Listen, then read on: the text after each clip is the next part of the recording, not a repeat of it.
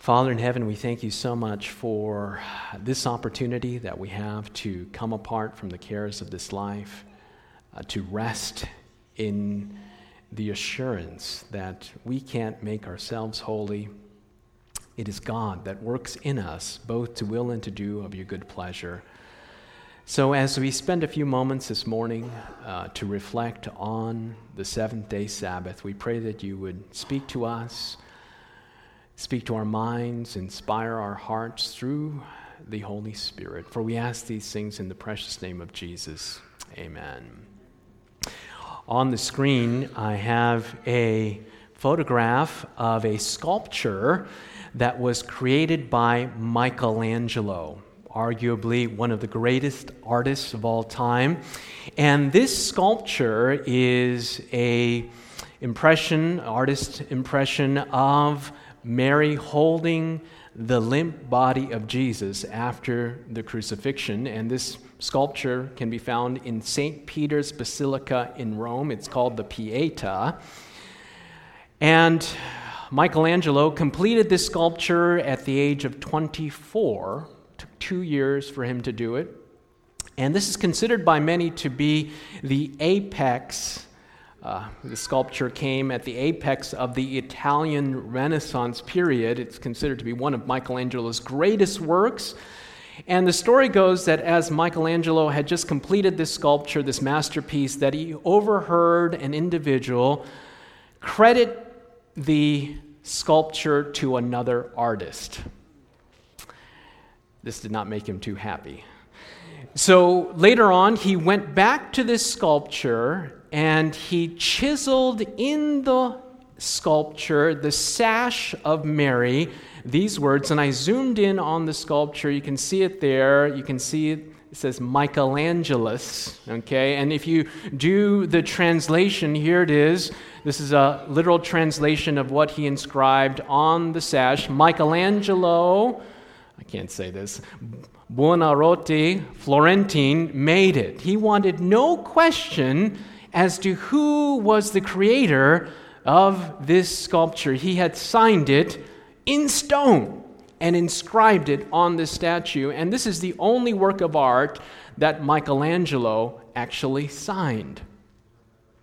Today we want to talk about another signature. It's the signature of God, and it's not in a place or in an item. It's in time. And I invite you to go to the beginning of the Bible, Genesis chapter 2, verses 1 through 3, as we look at the culmination of the creation week. Genesis chapter 2, verses 1 through 3, thus the heavens and the earth and all the hosts of them were finished, and on the seventh day God ended his work which he had done, and he rested on the seventh day from all his work which he had done. Then God blessed the seventh day and sanctified it, because in it he rested from all his work which God had created and made. At the end of the creation week, the Bible says that God rested, he blessed, and he sanctified the seventh day. He made it holy. Just a few observations. This is before there was any Jew. Adam and Eve were not Jewish. I don't know what they were, but they're original.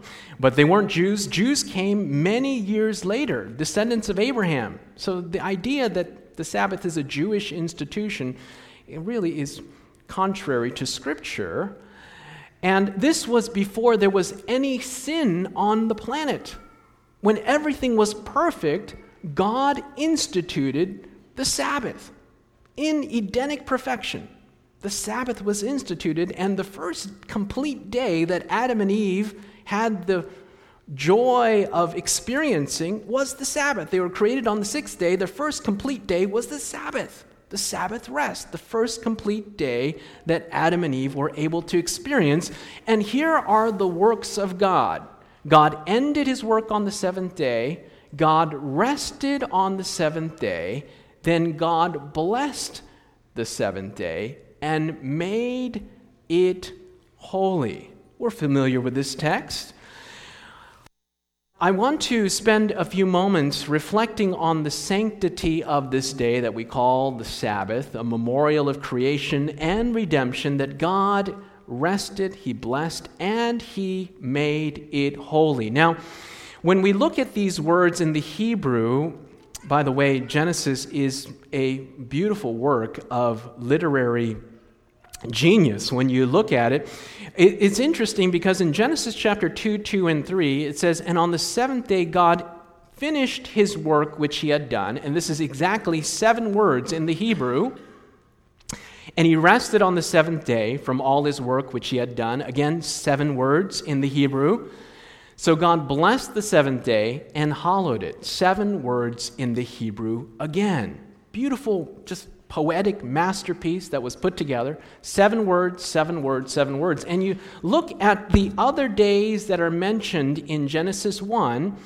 The first day is mentioned once. The second day, once. Third day, once. Fourth day, once. Fifth day, once. Sixth day, once. But then you come to the 7th day, and it's interesting because you come to the 7th day and it says, the 7th day, the 7th day, the 7th day.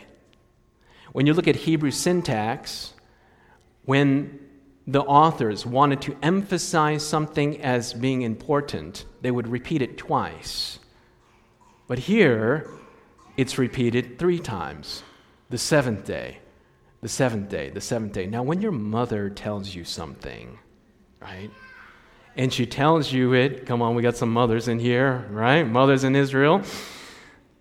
And she tells you something twice, it's important. But when she tells you 3 times, it elevates the importance. So here we come, first day, second day, third day, fourth day, fifth day, sixth day, the 7th day, the 7th day, the 7th day. Just from the repetition of this text, these words shows you that this has importance. This is something that we should pay attention to. It's repeated, as we've just read in Genesis chapter 2, verses 1 through 3. Now, I want to go back to the beginning of the creation week, and let's go to Genesis chapter 1, the very first words of the Bible, Genesis chapter 1, verses 1 and 2. You're familiar with the way the Bible begins, Genesis chapter 1, verses 1 and 2. And the Bible begins with an interesting way of framing the creation week. Genesis chapter 1, verses 1 and 2. "In the beginning, God created the heavens and the earth." Verse 2, "The earth was without form and void, and darkness was on the face of the deep, and the Spirit of God was hovering over the face of the waters." The Bible points out that prior to the creation week, there was something that was there. I don't know what it was, but there was some sort of substance that was there. The substance was not having shape. It was without form and void, and there was nothing in it. There was this mass that was there prior to the creation week. The earth was without form and void, and the Bible says that there was water evidently on it. When we look at the words without form and void in the Hebrew, without form is the Hebrew word tohu. It indicates without shape. There was no form or definition to this planet.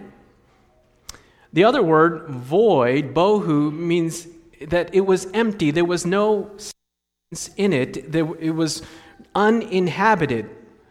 And when we look at the creative process, God goes through the creation week and forms the earth and then proceeds to fill it.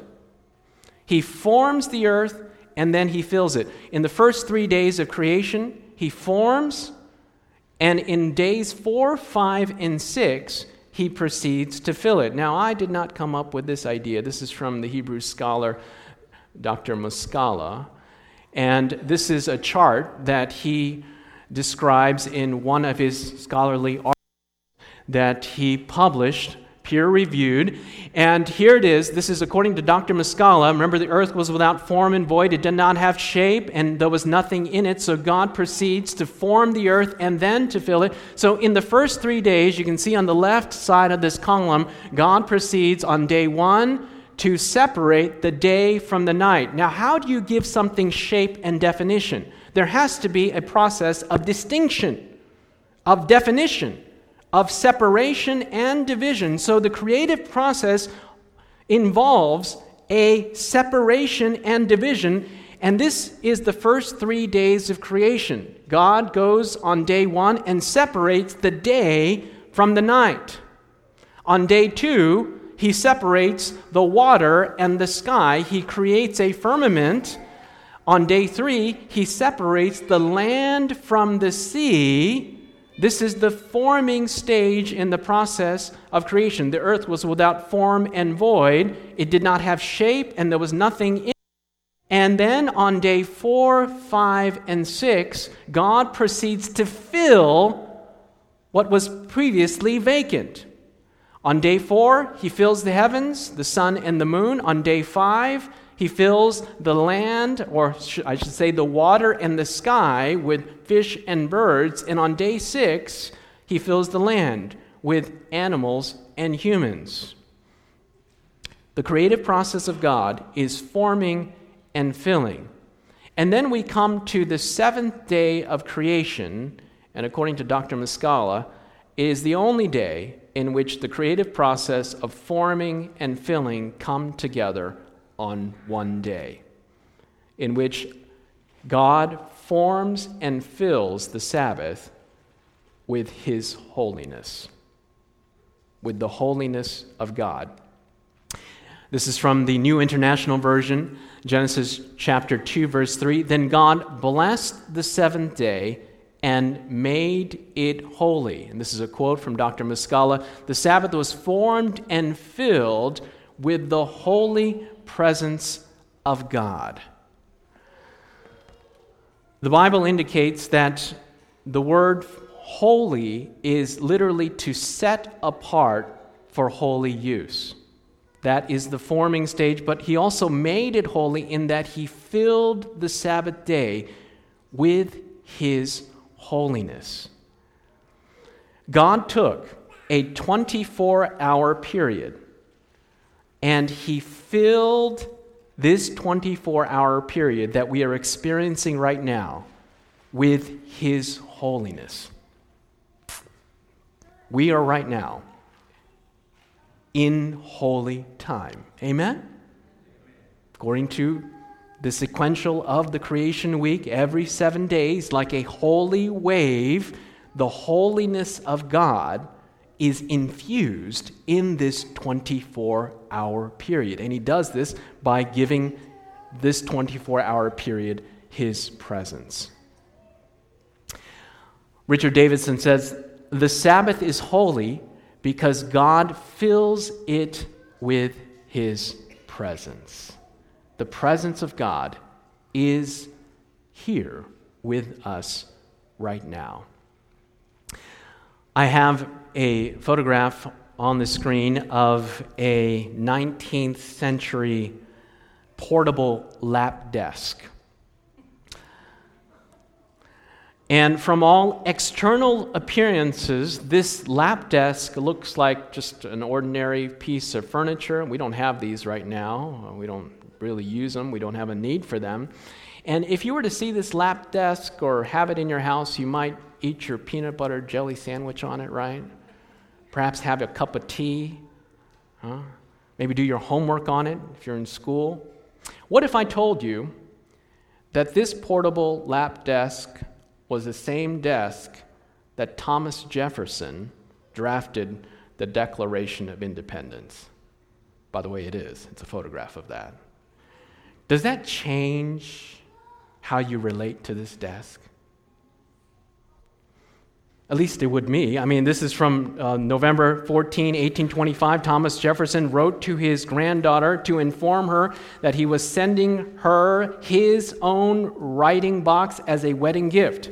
And he wrote, its imaginary value will increase with years and may see it carried in the procession of our nation's birthday as the relics of the saints are in those of the church. So Thomas Jefferson knew that this desk would have some importance in the history of American just origin. Here is one of the founding fathers of America, this great country, and this is the desk that he wrote the Declaration of Independence. And here are the words from the Declaration of Independence. We hold these truths to be self-evident, that all men are created equal, that they are endowed with their Creator with certain unalienable rights, that among these are life, liberty, and the pursuit of happiness. Praise God for these words.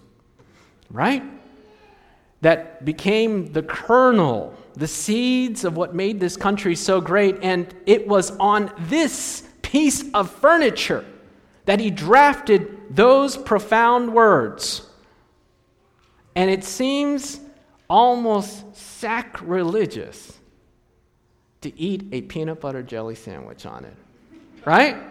I wouldn't.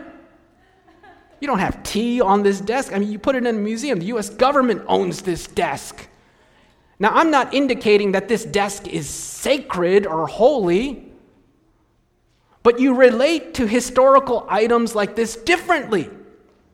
You relate to it differently. You don't treat it like an ordinary desk. Now, on a whole other quantum level, the Sabbath is infused with the holiness of God. Amen?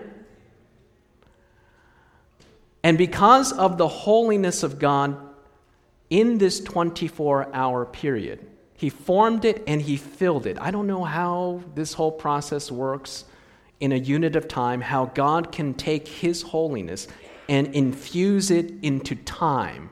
But that's precisely what happened. And so right now, in this 24-hour period, we are in holy time. Amen? And the way that we relate to this time should be different than the way that we relate to every other common day. Amen? You treat things differently, like this desk, differently than you do the desk at AJA. Right? Our school down the road. You relate to it differently because one of the founders of America drafted a very important document on this desk, and just that association impacts the way that we relate to it if we reverence and or hold any regard for this country. And we need to process how we as Seventh-day Adventists relate to the seventh-day Sabbath. And I fear that we are in danger through the culture of Adventism to treat something that God has said is sacred as common. I grew up in the Seventh-day Adventist church. I was born a Seventh-day Adventist, if that's possible. My mother is the son of a pastor. And so third generation Seventh-day Adventist. I was born in Tacoma Park, Maryland, in Washington, D.C., which is the place where the GC, the General Conference, and the Review and Herald were at one time. I mean, I don't know what it is, but I grew up in these Adventist communities. I went to John Nevins and Elementary School, which is named after the first missionary, the first Adventist missionary. And then my parents moved to Silver Spring, Maryland, next to the new General Conference office. I don't know what it is about my heritage, but then we moved to Hagerstown, Maryland, next to the Review and Herald. And then when I went into ministry, I pastored in Berrien Springs, Michigan. Now, I don't know how many Sabbaths I've kept, but I've kept, thousands of them. Gobs of them. And there's something about growing up in this church. It's a blessing and it's a challenge too, because after a while you just go through the motions of going to church, Sabbath school, church, and then you go to potluck. Praise the Lord for potluck, right? Eat your haystacks and your veggie links and your super links, and we have our own Adventist lingo and so forth. And then you go through all of these motions, and you get to the place where you actually forget the deeper meaning of what the Sabbath is all about. And you get down this road, perhaps of a drudgery and even do's and don'ts, and you lose the overall meaning. But when you recognize that this 24-hour period has been filled with the holiness of God, His presence, it impacts how we relate to it. It impacts how we engage in it. Richard Davidson said the Sabbath, because it's been infused with God's presence, it has to do with His person. This is a date with God. If you go on a date with your spouse on your anniversary, and the entire time you're on ESPN checking the sports scores, or you're engaged on social media when you should be engaged in a conversation with your spouse, that communicates something. The Sabbath is relational. It's a palace in time, according to Abraham Herschel. And because God infused the Sabbath with His holiness, it impacts how we relate to the Sabbath. And here it is from Isaiah chapter 58, verse 13 and 14. If you keep your feet from breaking the Sabbath and from doing as you please on my holy day, if you call the Sabbath a delight and the Lord's holy day honorable, and you honor it, not going your own way and not doing as you please, or speaking idle words, then you will find your joy in the Lord, and I will cause you to ride in the triumph on the heights of the land, and to feast on the inheritance of your father Jacob. The mouth of the Lord has spoken it. The Sabbath was to be and is to be a delight. It's not to be a drudgery, but the Sabbath is to be sacred. The Sabbath is to be holy, and there should be a difference between the common days and the day that is sacred. Amen? We should relate to it differently because of the person that is behind the Sabbath. Now let's talk a little bit about holiness, and this is from 1 Peter chapter 1, verse 16. God said, "Be holy because I am" what? Because I am holy. I mean, when's the last time you heard a sermon from this text? I mean, this is challenging because my immediate reaction is, I'm anything but holy. You feel overwhelmed at the thought that God is calling us to holiness. Be holy because I am holy. Holiness is what God is calling us to be. And notice that God does not lower the expectations. You know, when I read this text, my blood pressure goes up because I feel immediately inadequate. God says, look, be holy. And I'm like, there's no way I can ever be that. It's like saying you need to score 1,600 on your SAT to get into Harvard. I mean, it's like, wow, are you kidding me? That's impossible for me. Be holy because I'm holy. Now notice the language here. God does not lower the expectation. He does not lower the condition. Holiness is what God is requiring. There's a myriad of texts. I saved you. I didn't put them here all on the screen, but Hebrews chapter 12, verse 14. Without what? Without holiness, no one will see the Lord. In other words, holiness is the requirement that God is putting forth us to enter the kingdom of heaven. God does not lower the bar. He does not minimize the standard. He said, look, holiness is what I'm calling us to be. Now look at this beautiful text in Ezekiel chapter 20, verse 12. And I gave them my Sabbaths as a sign between us, so that they would know that I, the Lord, made them holy. Let me read that again, the last part. So that they would know that I, the Lord, made them holy. In other words, we can't make ourselves holy. There's nothing we can do to bring about that final result. It is God who makes us holy. Some people say, David, the Sabbath is all about legalism. It's all about working your way to heaven. It's about works. Well, quite the contrary. The Sabbath is all about rest. The Sabbath is all about grace. You're the one that's telling me to work. I'm telling you to rest. And when you rest on the Sabbath, you are resting in the fact that we can't make ourselves holy. It is God who makes us holy. In other words, God is not just in the business of filling his holiness in time. He's in the business of filling people with his holiness.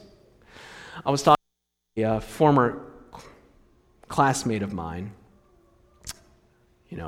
years after we graduated, and it's interesting because we both went to the same Adventist institution, and you would never be able to tell, but from all external appearances, this person had all of, she had Christianity down, and you know what she told me? This was just last week. She said, David, I really struggled with inadequacy and guilt because I thought that I would never measure up.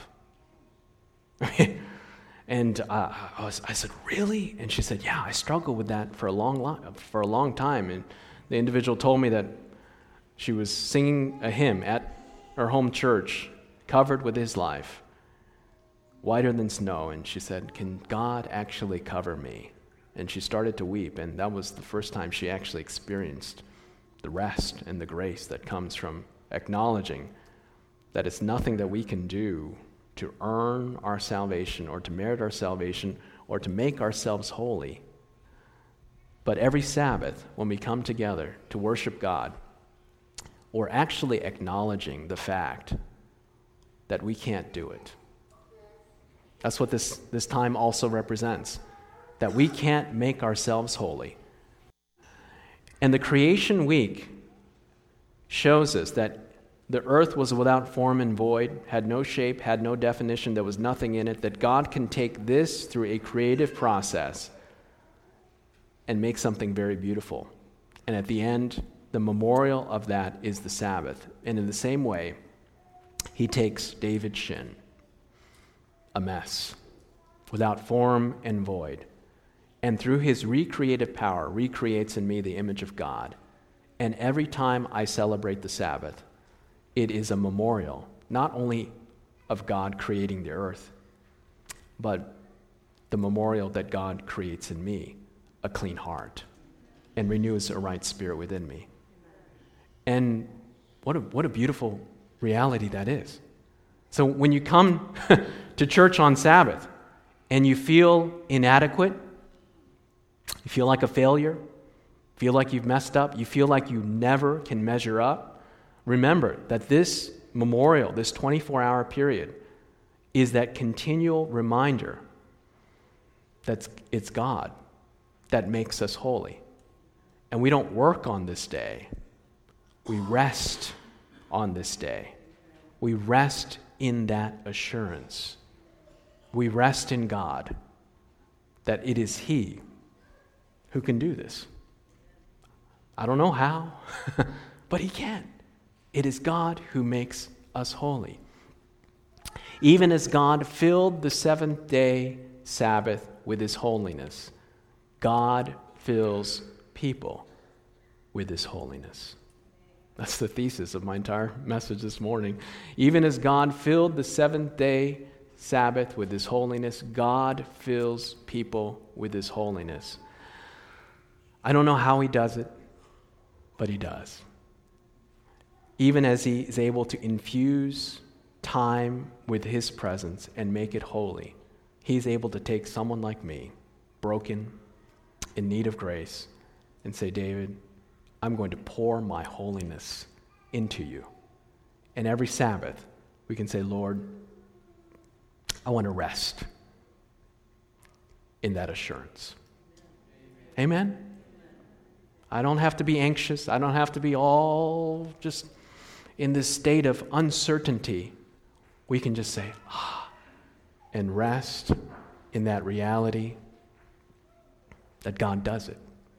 And we may not always feel it, we may not always see it, but it is God's work. And the same God that created the earth with the Word speaks and creates from nothing something very beautiful. Amen? And we can have that assurance today. There is a creative power. This is from Dr. Muscala. There is a creation power in holiness.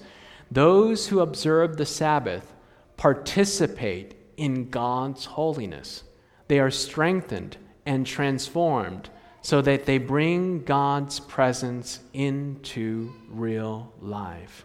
So as we come every week and we celebrate the holiness of God, which is filled in this 24-hour period, we by faith can participate in the holiness of God and rest in that assurance. I don't know about you, but I need that assurance. Amen? Amen. And how many of you want to say, Lord, I want you to create in me a clean heart today? Amen. Let's pray. Father in heaven, we thank you for the Sabbath. There's so many beautiful truths that we can meditate on and reflect on. And we thank you for this 24-hour period that you set apart and that you filled with your holiness. Lord, Father, as we relate to this time, we pray that you would help us to relate to it in a way that would glorify you. Not that the Sabbath should be a drudgery, but that it should be a delight as we delight in God's presence. We thank you that we can rest in the assurance that it is not we that make ourselves holy, but it's God that makes us holy. And the Sabbath is a testament, a memorial to that fact. For we ask these things in the precious name of Jesus. Amen. Amen. This media was brought to you by Audioverse, a website dedicated to spreading God's Word through free sermon audio and much more. If you would like to know more about Audioverse, or if you would like to listen to more sermons, please visit www.audioverse.org.